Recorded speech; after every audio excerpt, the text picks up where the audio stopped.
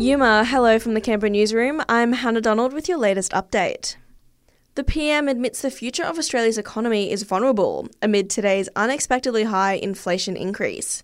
It rose to 7.8% in the year to December, its highest level since 1990, but Anthony Albanese has told Sky News there's still a number of positives. One, our employment and jobs.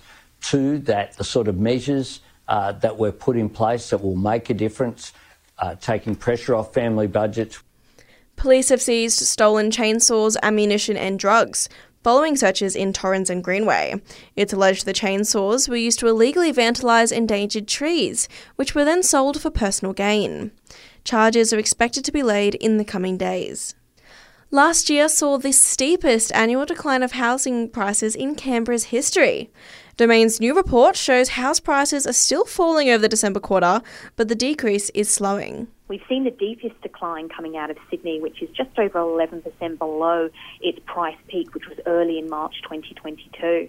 But Canberra comes in at the next steepest. So house prices in Canberra have fallen by almost 7% from its price peak.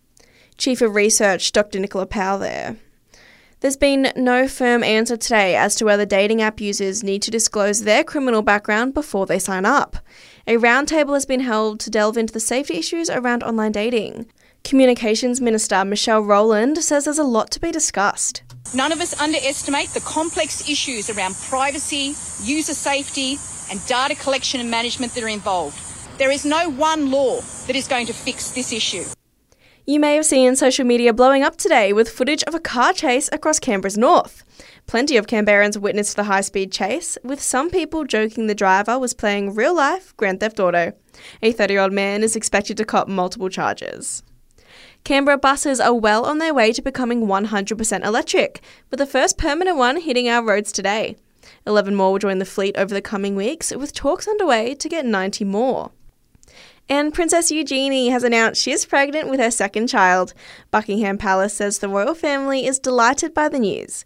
The baby will be the 13th in line to the throne. And that's the latest from the Canberra newsroom this Wednesday. Check back again tomorrow morning from 7 for our next update.